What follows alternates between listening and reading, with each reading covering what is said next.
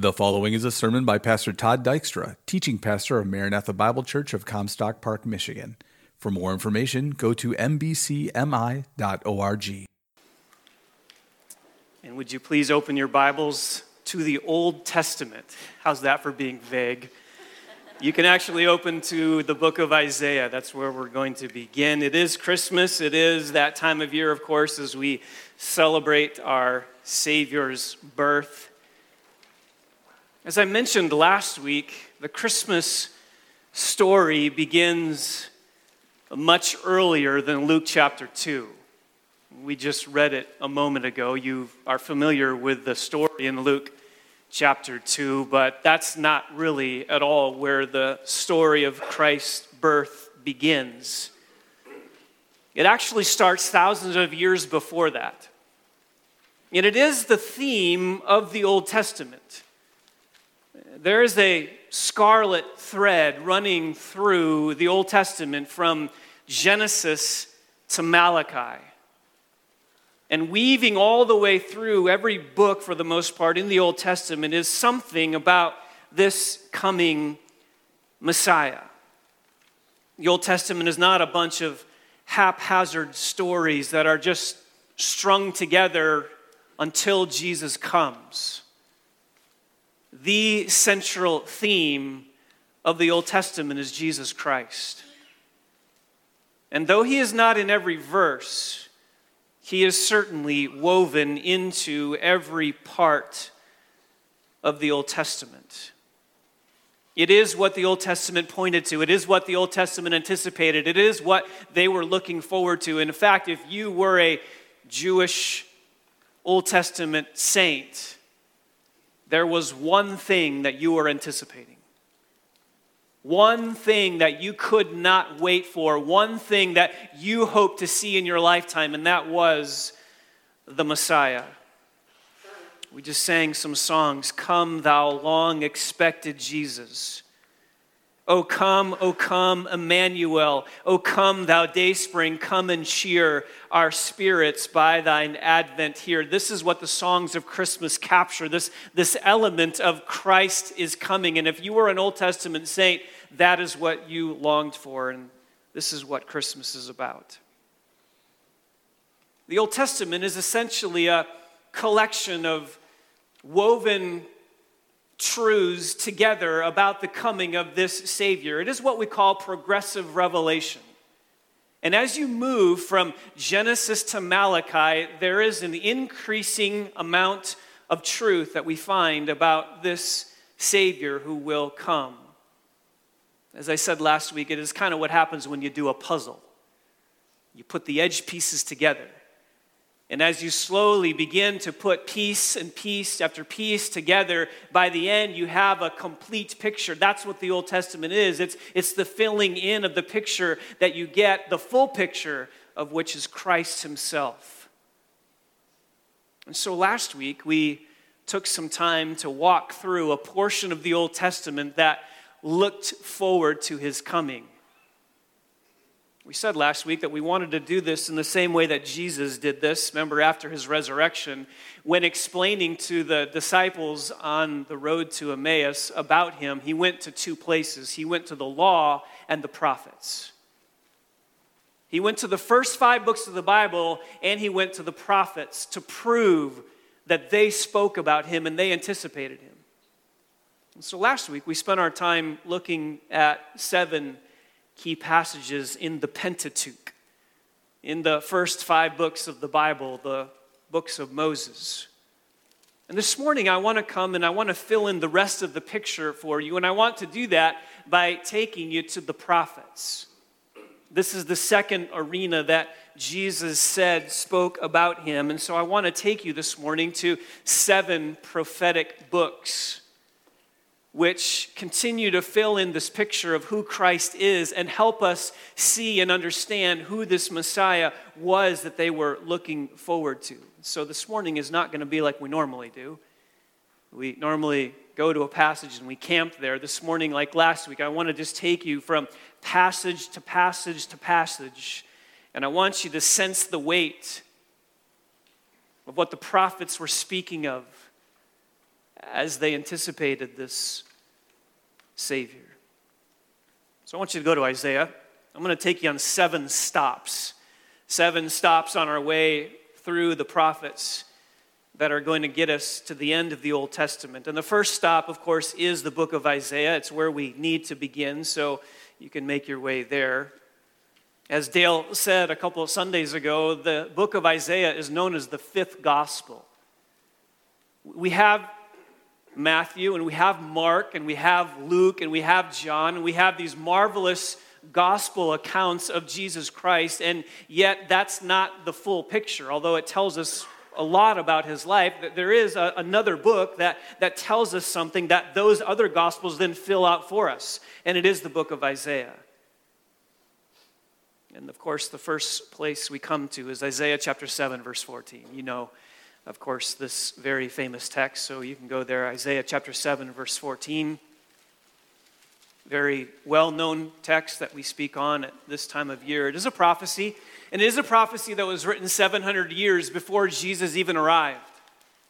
7 centuries before Jesus showed up is the prophecy that he would be born in a miraculous way. Just to quickly remind you of what is going on here, remember that the people of Israel were in a sorry state. They were in a very difficult time. They had disobeyed the Lord, and they were being exiled off into other lands by the Assyrians and then by the Babylonians. And so it was a very somber time, and yet God was not done with them, and he wanted them to know that he wasn't finished with them and that they would continue to be a nation. And so he says to Ahaz, the king, ask for a sign for me to prove to you my faithfulness to you. Notice verses 10 and 11 of Isaiah chapter 7. The Lord spoke to Ahaz, saying, ask for a sign for yourself from the Lord your God, and make it as deep as Sheol or as high as heaven. God says to the king, I'm going to preserve you people. And to prove that to you, I want you to ask for any sign you want, and I'll do it for you. It can be as deep as you want, it can be as high as you want, it can be as wide as you want. You can ask for anything, Ahaz, and I will do it for you to prove my faithfulness to your people. And Ahaz looks at that and says, well, I probably shouldn't do that. Look at verse 12. Ahaz said, I will not ask, nor will I test the Lord. He refuses. Oh, I would never do that. I would never put the Lord to the test. That's not something I could ever do. It sounds really spiritual, doesn't it? Sounds pretty sanctimonious. The problem was God told him to, and he didn't. So God says, all right, I'll give you one anyway. Verse 13, then he said, listen now, O house of David. Is it too slight a thing for you to try the patience of men, that you will try the patience of my God as well? So God proves his faithfulness to his people and gives them a sign. A sign that would mark him as faithful to the nation of Israel. And the sign comes, as you know, in verse 14. It says, therefore the Lord himself will give you a sign. Behold, a virgin will be with child and bear a son, and she will call his name Emmanuel. There's going to be a birth. Not like any other birth. I mean, let's face it. The fact that women have babies, that's a special and wonderful thing, but that happens all the time. Especially here at Maranatha. There's another crop coming, I hear, 5 or 6 or 7 babies on their way. We love that. As wonderful it is, it's not unique. It happens all the time. But this one's unique. A virgin will be with child and bear a son, and she will call his name Emmanuel. This one's unique. And this one's unique is because a virgin would conceive and give birth. Without the help of a man, without the normal reproductive process, this child would come into the world in a virgin birth. It's incredible. The virgin will be with child. The word virgin here is Alma. And some critics of this actually deny that this is a messianic prophecy because they say that had Isaiah actually wanted to communicate that this would be a virgin birth, he would have used a different word, Bethulah. And yet that's not the case because every other place this word virgin is used in the Old Testament, and there are 6 of them, it always refers to a virgin. Isaiah is very clear. The Lord is very clear here that this would be a special birth. And his name would be special. Notice verse 14 again, his child's name would be Emmanuel, God with us. God in human flesh. So, in addition to everything we saw last week and all that we learned last week about this coming Messiah, the picture becomes even more full with even this first prophecy in the book of Isaiah. He is going to arrive in this world through a supernatural birth, and that's how you're going to recognize him. But Isaiah fills out much more of the picture for us. Go over to chapter 9. And again, you know this text. It is not unfamiliar to you. Isaiah chapter 9, verses 6 and 7. And again, the situation is the same. They were in dire straits. They were in difficulty. They were in hardship. The nation was being exiled for their disobedience.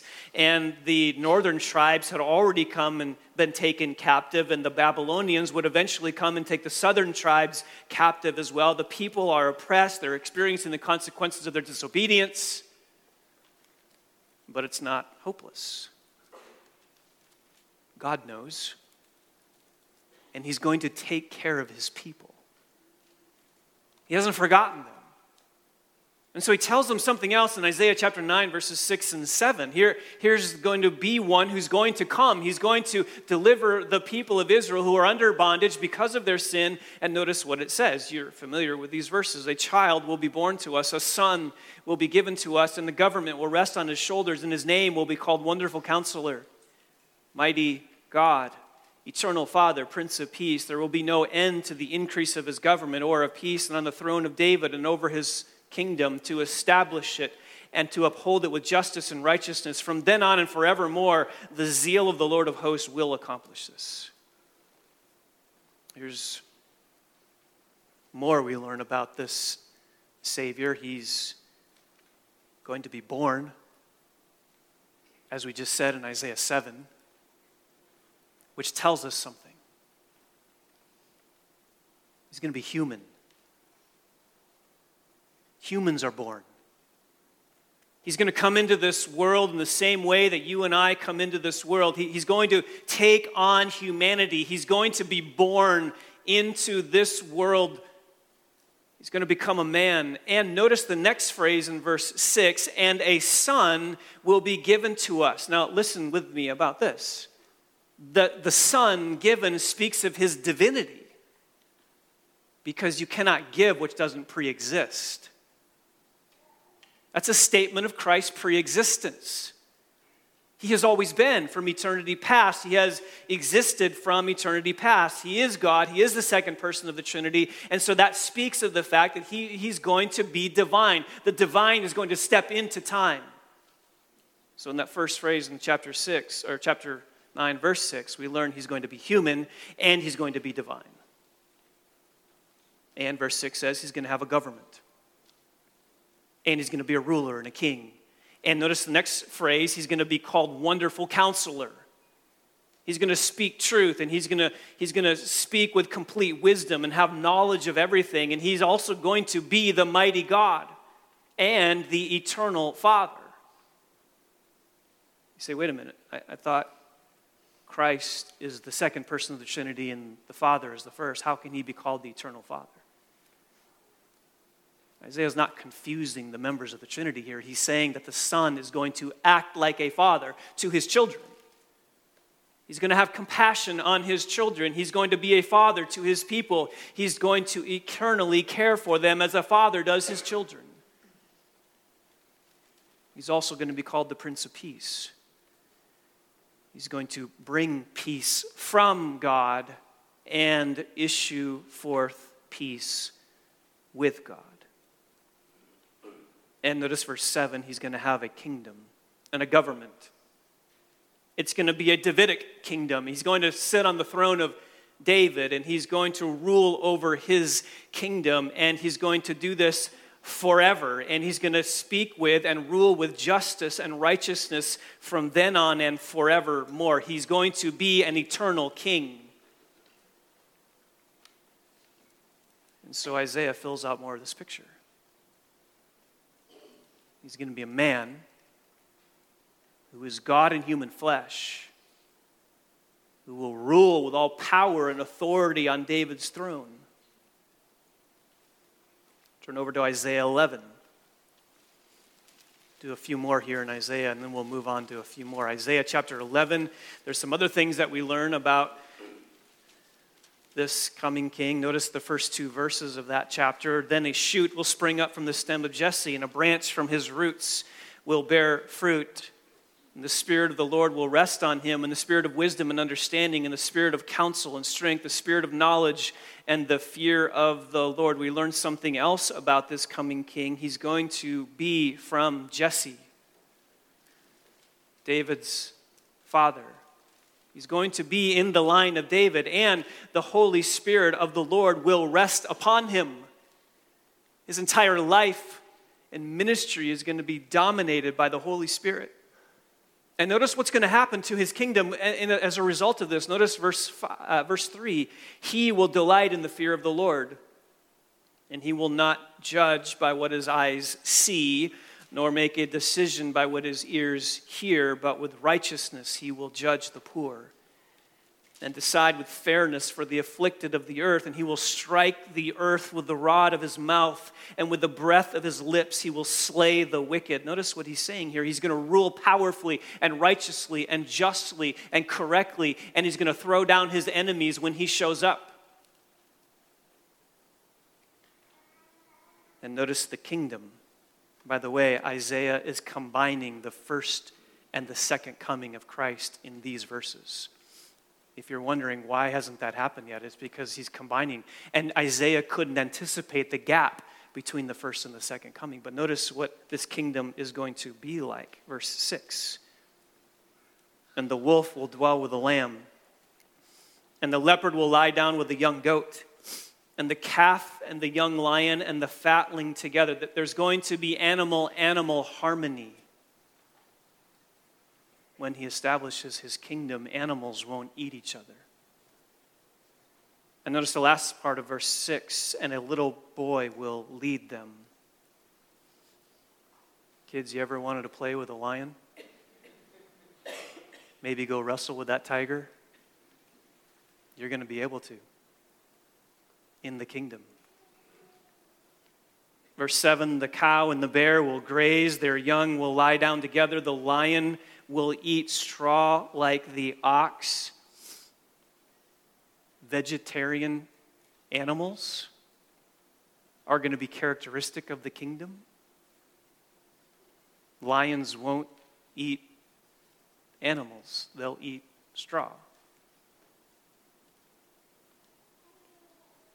Verse 8, the nursing child will play by the hole of the cobra, and the weaned child will put his hand on the viper's den, and they will not hurt or destroy in all my holy mountains, for the earth will be full of the knowledge of the Lord as the waters cover the sea. In his kingdom there will be animal harmony.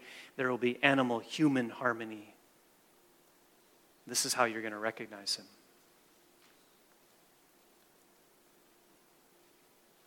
Turn to Isaiah chapter 40. Just a couple more here in Isaiah chapter 40. Verses 3 through 5, you're going to learn something else about this Messiah. Here's how you're going to recognize him. He's going to have a forerunner, not a car, a prophet who will go before him. Notice verse 3, a voice is calling, clear the way for the Lord in the wilderness, make smooth in the desert a highway for our God. Let every valley be lifted up and every mountain and hill be made low, and let the rough ground become a plain and the rugged terrain a broad valley. Then the glory of the Lord will be revealed and all flesh will see it together, for the mouth of the Lord has spoken. In Isaiah's time, he's saying, listen, that there's going to be, before the arrival of the Messiah, someone who is known as a forerunner. And in that day, it was very common for kings to send out people ahead of them before they traveled to other parts of their kingdom. And so they would go and they would announce his arrival, but they would also prepare the way for his arrival. The king wanted to travel on smooth roads. And so he would send out a highway construction crew to fix the potholes. It'd be nice if we had that in Michigan. Filling in the ruts, removing obstacles, throwing away trash, straightening crooked roads, leveling hills, clearing the way, making the pathway ready for the king. He's on his way. He's going to make a journey to this part of his kingdom, and we need to get the way ready so his path is smooth. And Isaiah says the Messiah, before he comes, is going to have one of these forerunners. A team that goes, in a sense, before him, who will remove every low place and every high place and everything that's rough, he's going to smooth out. This is a spiritual metaphor for the preparation of the heart. Low places in the heart where there's sin residing needs to be tilled out, broken up, and removed. High places in the heart where there's sin and arrogance and pride and self-will and self-glory needs to be brought low. Everything that's rough and uncultivated in someone's life needs to be addressed so that the pathway of their heart is smooth. He's saying there's going to be someone who comes and announces repentance. This is how you prepare for the arrival of the king. You need to repent. So how do you know when this Messiah has come? You're going to know he's here because he's been preceded by someone who came before him announcing his arrival and saying, you better prepare your heart, and you prepare your heart through repentance. That was John the Baptist. That was his whole ministry. That's why he existed. That's why he came, to prepare the people's hearts and make ready their souls for the arrival of the king.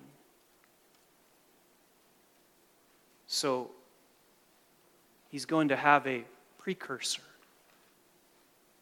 This is how you know when he shows up. One other place, go to Isaiah 53. Isaiah 53. You're very familiar with this. Probably no greater chapter in the Old Testament that speaks of the suffering of the Messiah. Wish we had more time, but quickly notice verse 3, he was despised and forsaken of men, a man of sorrows and acquainted with grief, and like one from whom men hide their face, he was despised, and we did not esteem him. How will you recognize the Messiah? He's going to be hated, rejected, despised. Notice verses 4 through 7. Notice also what he's going to do. Notice the contrast between first person plural pronoun and third person singular pronoun.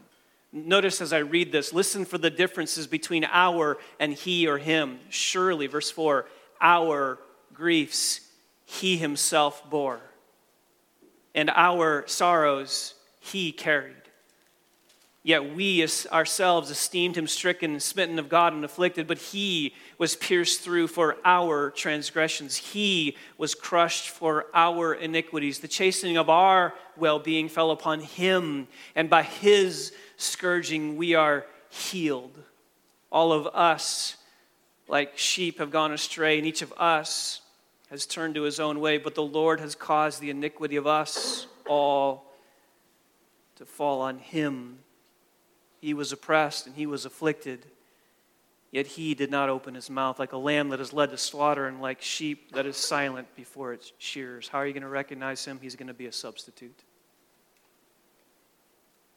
There will be a substitutionary atonement where he stands in the place of sinners receiving the punishment that they deserve.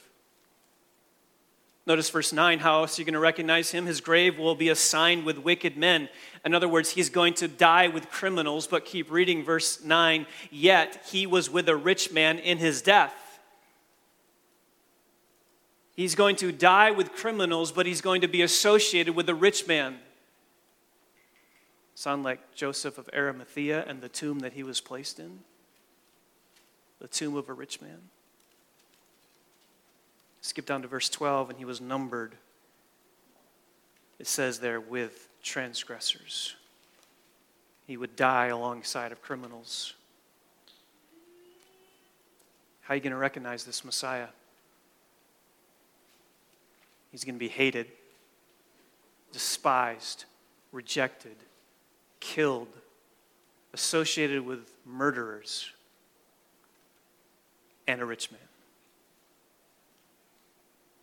If we stopped here in Isaiah, having just looked at that, you would say there's no other person alive who could even fulfill that. And yet this is just a small glimpse. Let's keep going. Stop number 2 on our journey, the book of Jeremiah.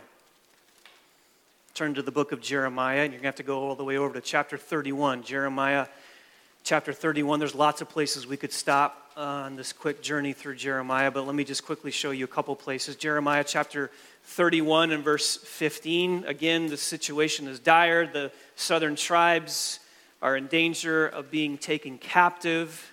They're in a time of great sorrow and sadness, and Jeremiah speaks of this time. Notice in verse 15, it says, "Thus says the Lord, a voice is heard in Ramah, lamentation and bitter weeping. Rachel is weeping for her children, and she refuses to be comforted for her children because they are no more." Here's the scene.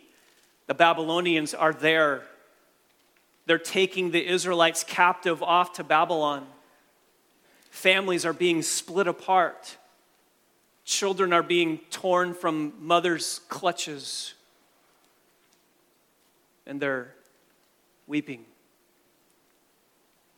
Moms are crying out in great mourning and great sorrow as they see their children dying and being deported and being separated from them. If you could maybe picture for just a moment what it might have been like to be a Jew being rounded up during World War II and brought to the train station and separated into different groups. You might get a glimpse of what it was like in that moment as families were torn asunder. And yet, this is a prophecy. Verse 15, a voice is heard in Ramah, lamentation and bitter weeping. Rachel is weeping for her children. This is a messianic prophecy speaking of a time when there will be, at the timing of the Messiah, weeping and mourning as mothers grieve over the death of their children. This prophecy had a near reality in that day, but it also had a future fulfillment. And you know exactly what happened when Herod wanted to eradicate Christ. He murdered babies, and mothers mourned. How are you going to recognize the Messiah? There's going to be great mourning associated with his arrival. But there will be great joy. Verse 16 and 17, "Thus says the Lord, restrain your voice from weeping and your eyes from tears, for your work will be rewarded, declares the Lord, and they will return from the land of the enemy. There's hope for your future, declares the Lord, and your children will return to their own territory." So built within this time of sorrow and sadness is a promise that they're going to return to the land, which they did one day.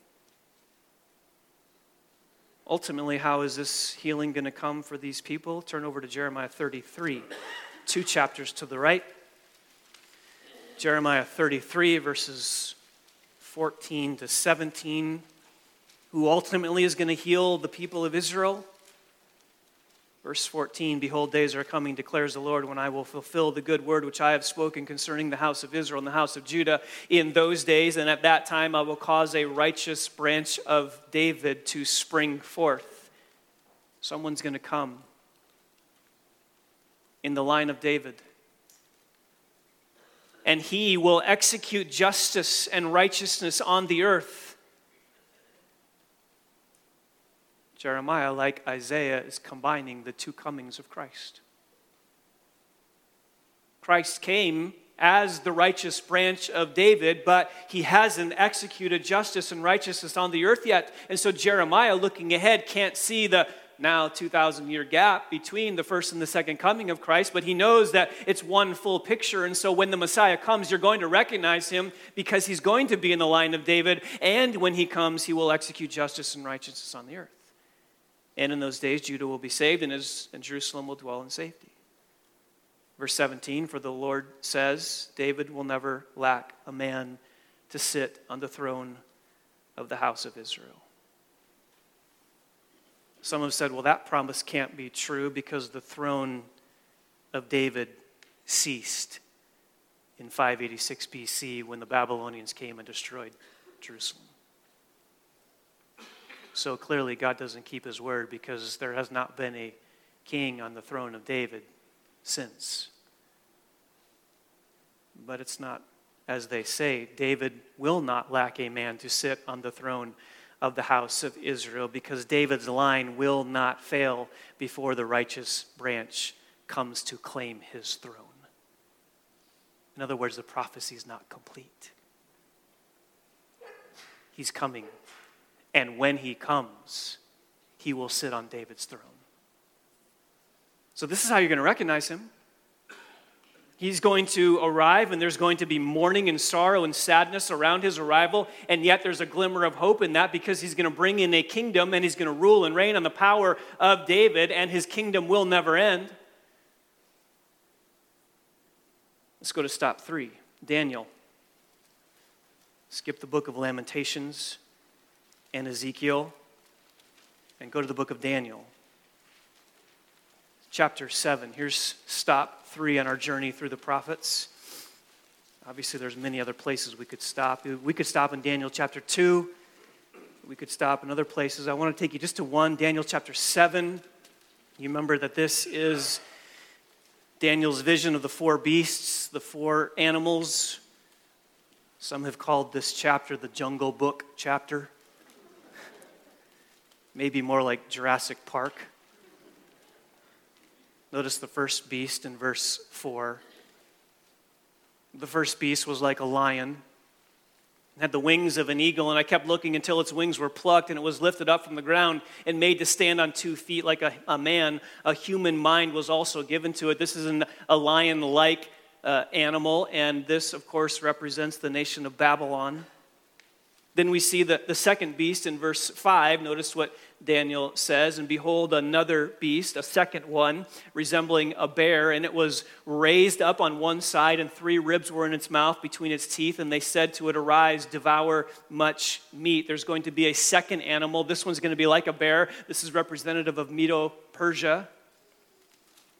Nations, kingdoms that are going to fall before Christ arrives. There's a third beast in verse 6. And after this, I kept looking, and behold, another one like a leopard, which had on its back 4 wings of a bird. The beast also had its 4 heads, and dominion was given to it. This is Greece. And then the 4th beast, a 4th kingdom. A devastating and terrifying kingdom described in verses 7 and 8. And I kept looking in the night visions, and behold, a 4th beast, dreadful and terrifying and extremely strong, and it had large iron teeth. Notice he doesn't describe it with a current animal we know. It's not like a lion. It's not like a bear. It's not like a leopard because it's something that we're so unfamiliar with, we don't even know how to represent it.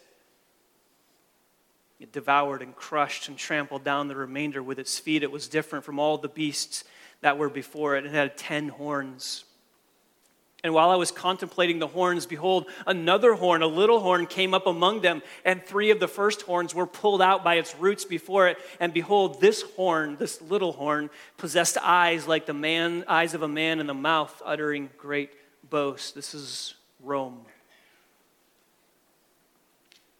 Beast number 1, Babylon. Beast number 2, Medo-Persia. Beast number 3, Greece. Beast number 4, Rome. All representing actual, literal, earthly kingdoms that would fall before the arrival of the Messiah. And by the way, this kingdom, the 4th one, has 2 phases to it. Phase 1, which has already happened in history, and phase 2, which has not happened. Phase 2, representing a revived Roman Empire with 10 nations that have been brought back together. Still future. And notice the character in this beast, described as a little horn, the Antichrist, who speaks, verse 8, with great boasts. Will be an arrogant, prideful, blasphemous, proud individual who will deceive great numbers of people. There was a man by the name of Antiochus Epiphanes who in the Roman Empire did what this individual speaks of, but he was only a precursor to the true Antichrist, who is still future. What's going to happen to this Antichrist? Notice verses 9 and 10. Look at this description of the throne room of heaven.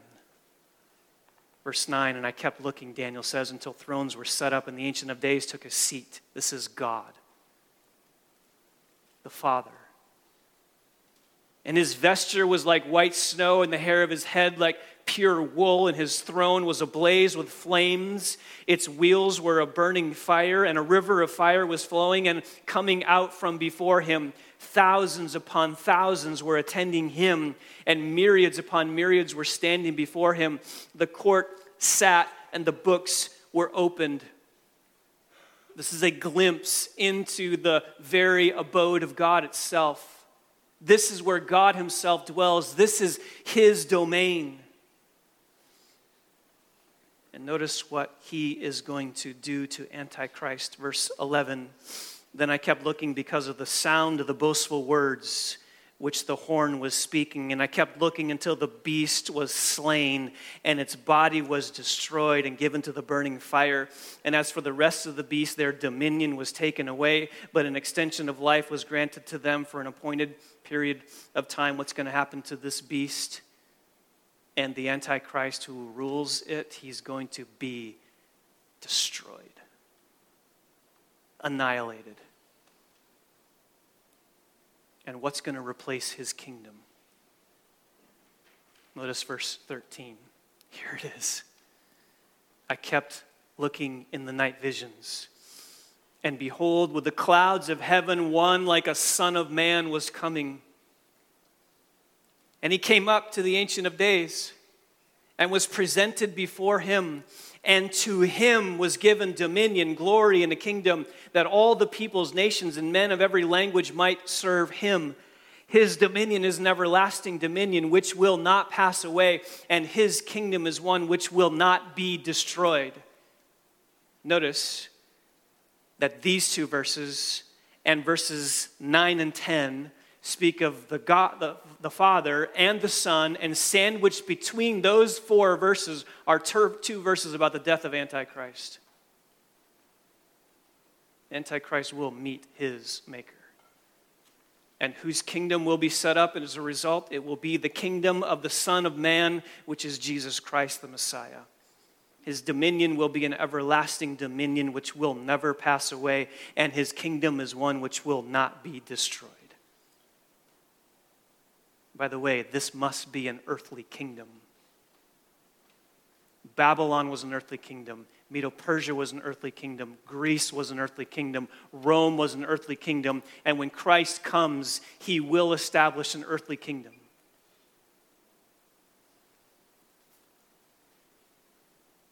Daniel's speaking of what he's going to be like when he arrives. And like Isaiah and like Jeremiah, he couldn't see the gap between the first and second coming, but this is how you're going to recognize him. He's going to be a king with a kingdom and an everlasting dominion, and his kingdom will never be destroyed, and he will put down the kingdom of the Antichrist.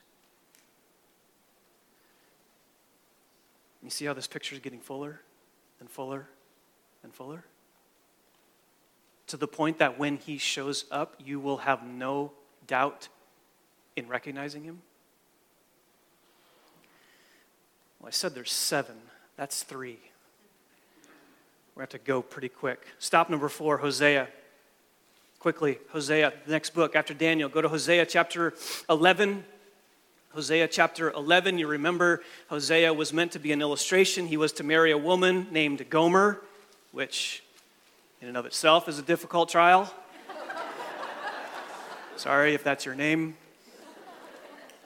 A woman who would become a prostitute. A woman whom he would continue to go back and plead with her to come back and welcome her back and take her back and love her back. He was meant to be an illustration of the faithfulness of God to his adulterous people. And notice Hosea chapter 11, verse 1.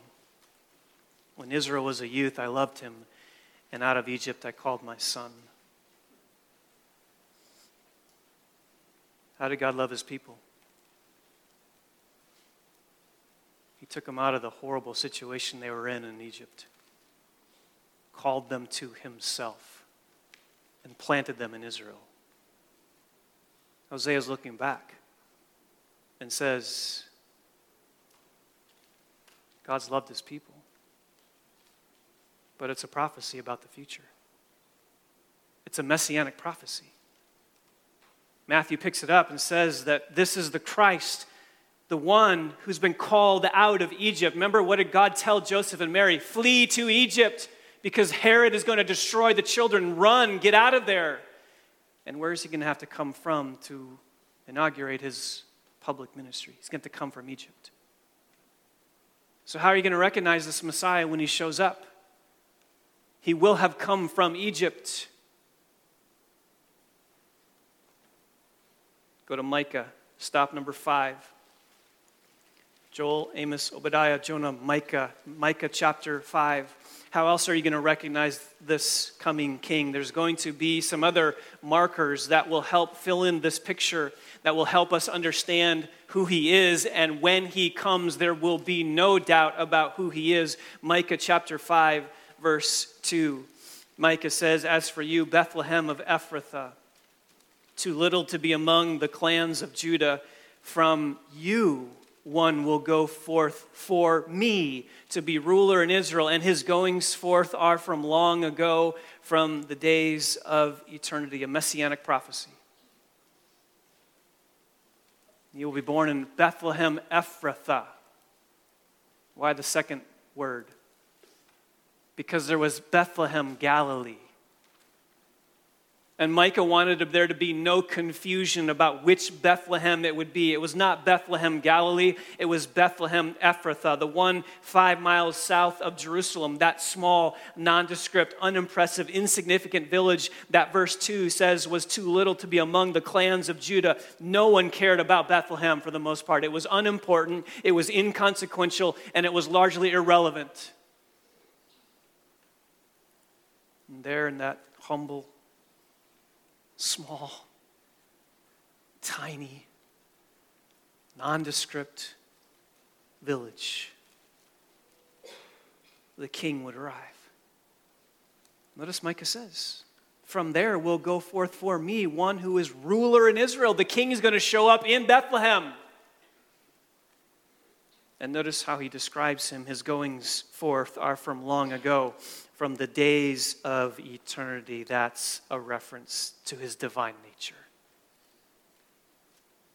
He's the one who has always existed, who is going to step into time and space in a little irrelevant town of Bethlehem. So how do you know when he shows up? He's going to be born in that nondescript village. Stop number 6.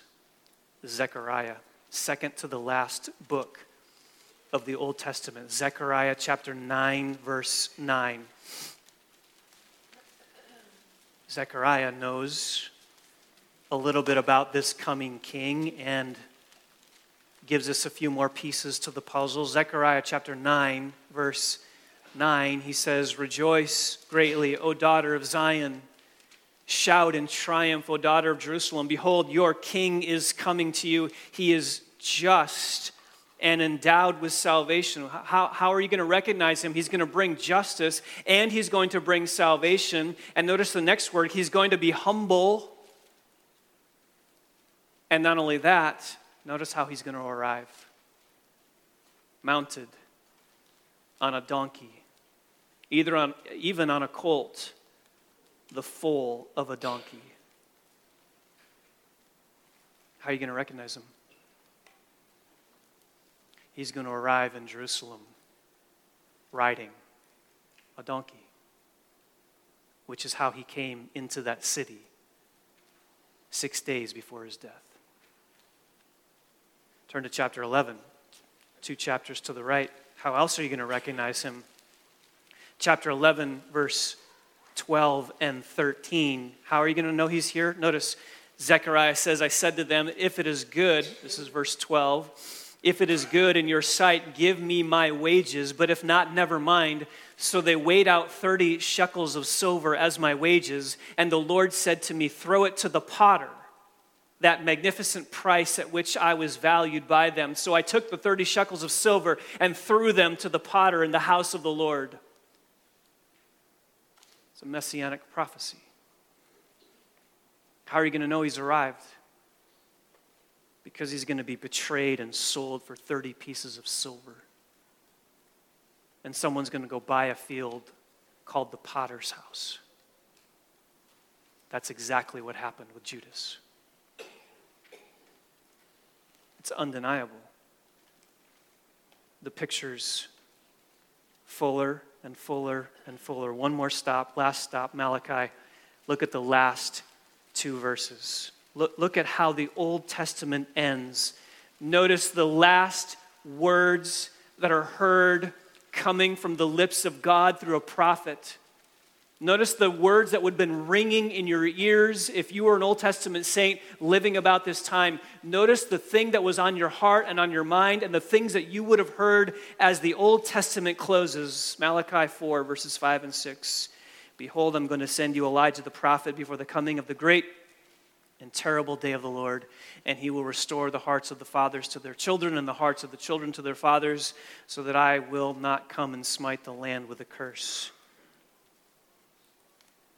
Someone like Elijah the prophet's going to show up before the Messiah comes. And he's going to turn the hearts of fathers to their children and children to their fathers by announcing repentance. John the Baptist. And one of the very first individuals we meet when we come to the New Testament is this Elijah-like person who prepared the way. You see it? It's so obvious. There is no one in human history who could fulfill this entire picture and meet every single prophetic announcement, every single symbol, every shadowy event that pointed ahead. There can be no other person who would fulfill all of this other than Jesus Christ. And so my question to you this morning is, do you know him? You can know all of this, and you can have all these facts in your head, and yet you can still be lost and miss the spirit of Christmas. And more importantly, spend an eternity in hell apart from him. So do you know him? Not do you know about him. Not do you have facts in your head. Do you know Christ? And for those of us that do you worship him? Do you worship him as the fulfillment of all that was prophesied? Lord, we thank you. Thank you so much for these marvelous, marvelous truths. Lord, how incredible it is for us to see in the pages of the Old Testament these pictures put together, brought to completion by the arrival of our Savior. And we thank you that we have one who is undeniably the one spoken of. May we worship him. May it thrill our hearts to know him. And for any here this morning who do not know you, Lord, we pray earnestly that you would help them see their sin, that they would turn from their sin, they would embrace the Lord Jesus Christ, believing on him, and submitting their life to his lordship. It's in Christ's name we pray. Amen. You've been listening to a sermon by Pastor Todd Dykstra, teaching pastor of Maranatha Bible Church in Comstock Park, Michigan, where we exist to display God's glory, declare God's truth, delight in God's Son, and disciple God's people. No part of this digital file may be reproduced or distributed without prior written consent. For permission, go to mbcmi.org.